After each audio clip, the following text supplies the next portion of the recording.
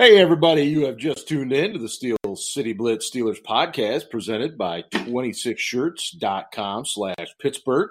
And the crew over at that site has just put up a brand new T-shirt.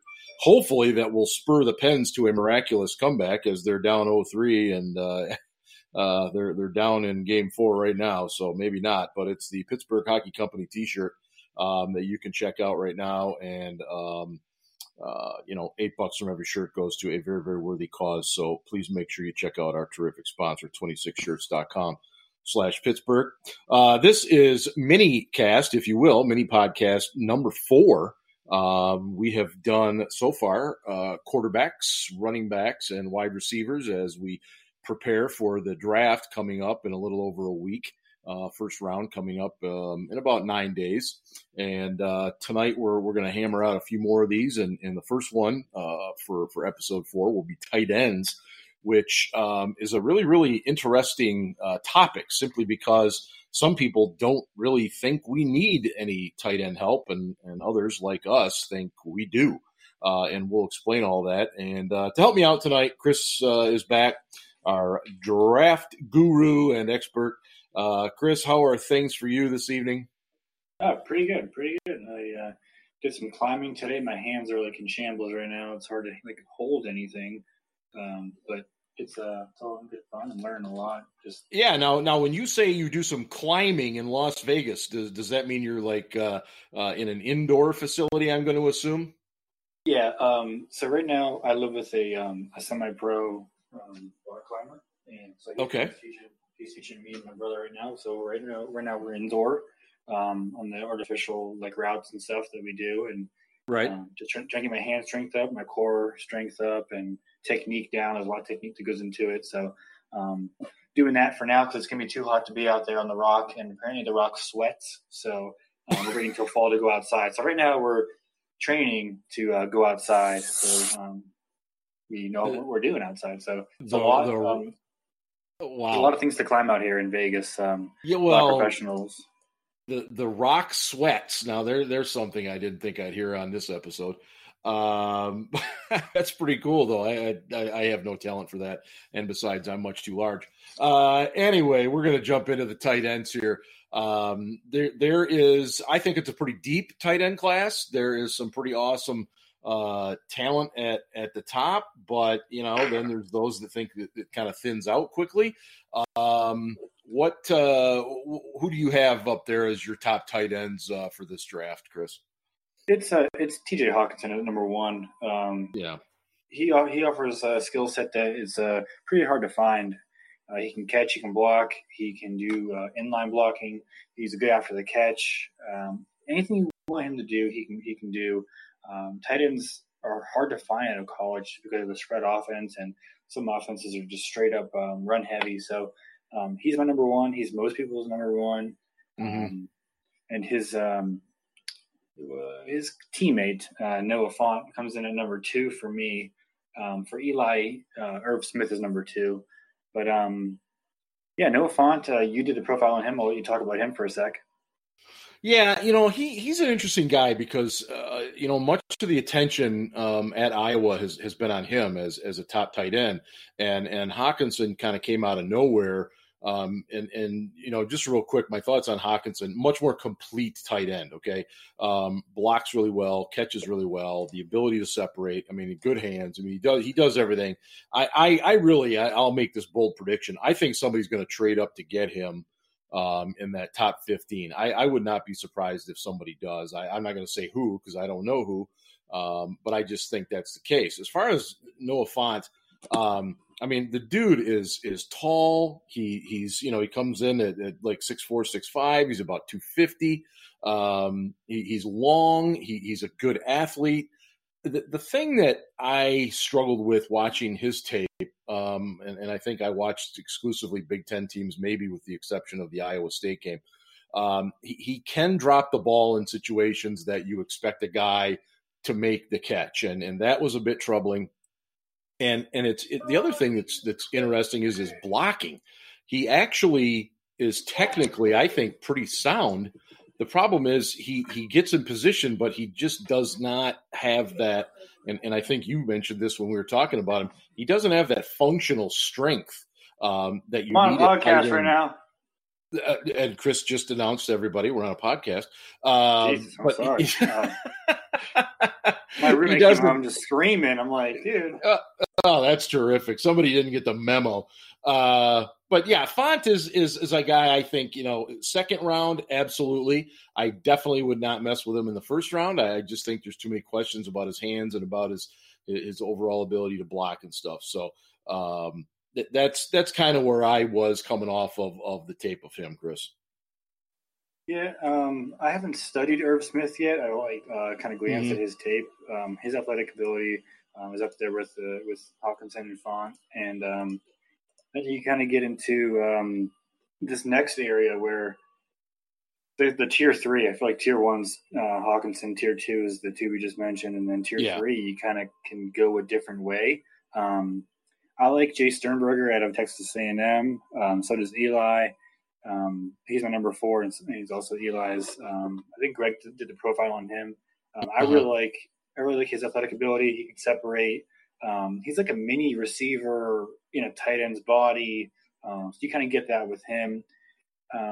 Next guy, I just did a profile on. It's Kahale Waring. Yeah, he wasn't used much at San Diego State. He only had 5 career starts, but when he did get on the field and when he was used and utilized, he did really well, especially in the blocking area. Combative catches after the catch, he's pretty good as well.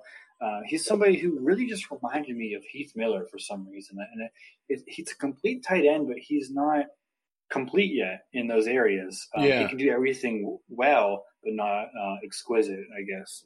Now he's one of these former athlete guys, played basketball, was a water polo goalie, didn't really start playing football till much later.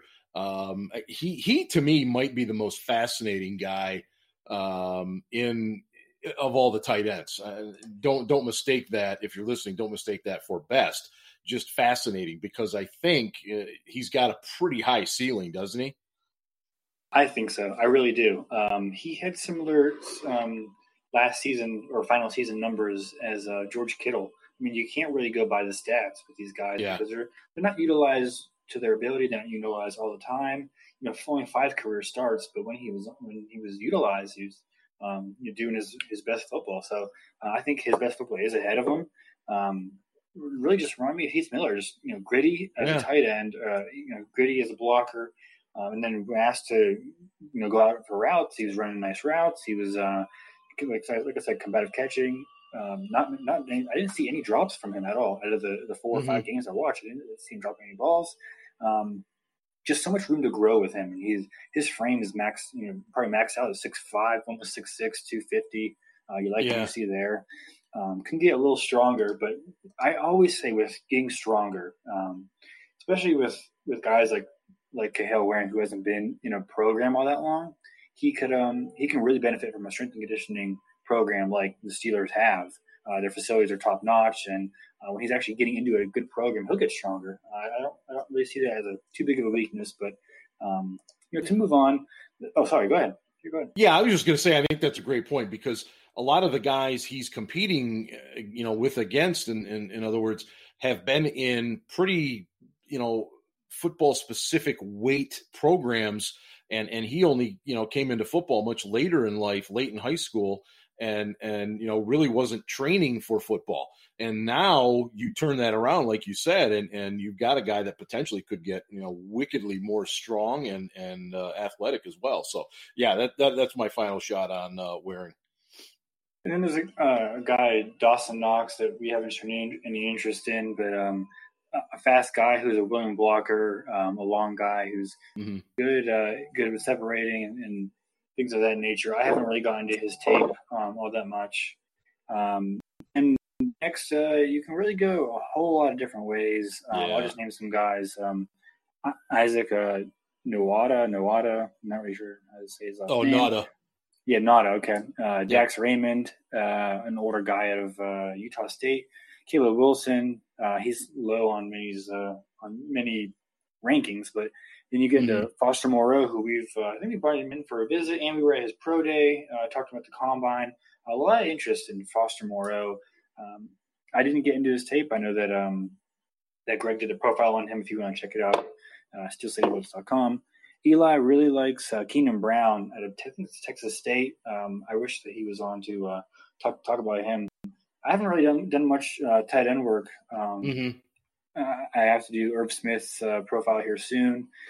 I did Warings, and I know you did Font, and we're all splitting up the positions pretty well. Tight end's an area where we know it's deep. It is, and I did do Isaac Nauta out of Georgia, and I got a chance to watch games against LSU, against Bama in the SEC championship game, and he's an interesting guy. I think he was very underutilized at Georgia. I think Jake Fromm, real talented young quarterback down there, but I don't think he was looked at as a first, second, or sometimes even third option. So I don't know how good he could be. He showed some nice agility. He had a really nice run and catch in a game I saw where he actually kind of pulled away from a defender. So I don't know. He could be his combine was pretty disappointing. It was, and that's I think partially why I dropped him down in the fifth. I just didn't see a lot of that really good strength you want to see out of your base tight end. He could be perhaps a number 2 guy, but in this draft, it's so hard to tell what the Steelers are doing, especially if those 2 linebackers are gone. And believe me, we'll get into all that, but. Just to me, quick, just a nice guy. If we could talk about why we need a tight end real quick. In my opinion, go ahead. I was just going to say that's exactly what I wanted to finish with, is why the Steelers need a tight end. And go ahead, Chris, fill it in. Sure. With Xavier Grimble as our number 2 right now, that's just not a situation that anybody should be comfortable with. His blocking is not up to par. He's okay in terms of a receiver, but okay isn't really good enough when you need that number 2. And in the Steelers offense, we do utilize our number 2, and especially with Vance McDonald's health kind of being up and down, and you never really can count on him for a full season. Your number 2 is going to have to sub in and be that starter. He has to be starter capable. I feel like there's a good maybe 7 or 8 out of this class who can really grow into themselves through camp and be starter capable. I'll name them real quick: Hawkinson, Font, Smith, Sternberger, Knox, and Waring. Maybe Foster Moreau. I have to kind of get a little more information on him, but those are the guys I think who can really grow into a role as a number 2, and really from that be a spot starter, especially with the Steelers. You have a guy like Vance McDonald who isn't healthy all the time. So like we've been talking about, a tight end is definitely a need, but it's not a need in terms of we have to go up and get somebody or like that. The NIL, I keep forgetting too. We do have another guy sitting there named Bucky Hodges who is a capable guy. He's got to show a lot more than what he has. He's got to be able to stay healthy. But that still leaves you in a position where you really have to add. And I don't know if they'll just look to maybe add an off the street free agent guy before camp starts type thing, a veteran tight end that can, do a couple of nice things for you. But I really would like to see them grab one of these top tight ends if the draft breaks that way. I think there are positions that have to be addressed first. But I am not going to be upset at all if the way things go in that first or second round, the guy they want just isn't there, and they take a tight end. I'm not going to be upset by that. No, especially with replacing some of the production from AB's departure. We might be doing some 2 tight end work if we can get one of these guys like a Font, Hawkinson, Irv Smith, Sternberger, Waring, Knox, who can be that receiving threat. I don't think you're going to get that from Nauta, but some of these other guys can be a pretty nice receiving threat and someone who can be a mismatch against some linebackers and take advantage of. Yeah, no, I agree with you, and I think there's a lot of capable guys out there in this draft, a lot of nice options, and my God, Chris, what is going on in that house tonight? It's something that you live with 5 people. It's tough times. It's tough times, man. We're gonna have to put this on a bloopers episode. Anyway, we're gonna wrap it up. Again, this is episode 4 of our pre-draft profiles on each position as we get ready for the draft coming up in about 9 days. And so we're gonna wrap this one up. And again, thanks to our terrific sponsor, 26shirts.com/Pittsburgh. For Chris and for me, this is Steel Dan signing off from the Steel City Blitz podcast. And hey, go Steelers.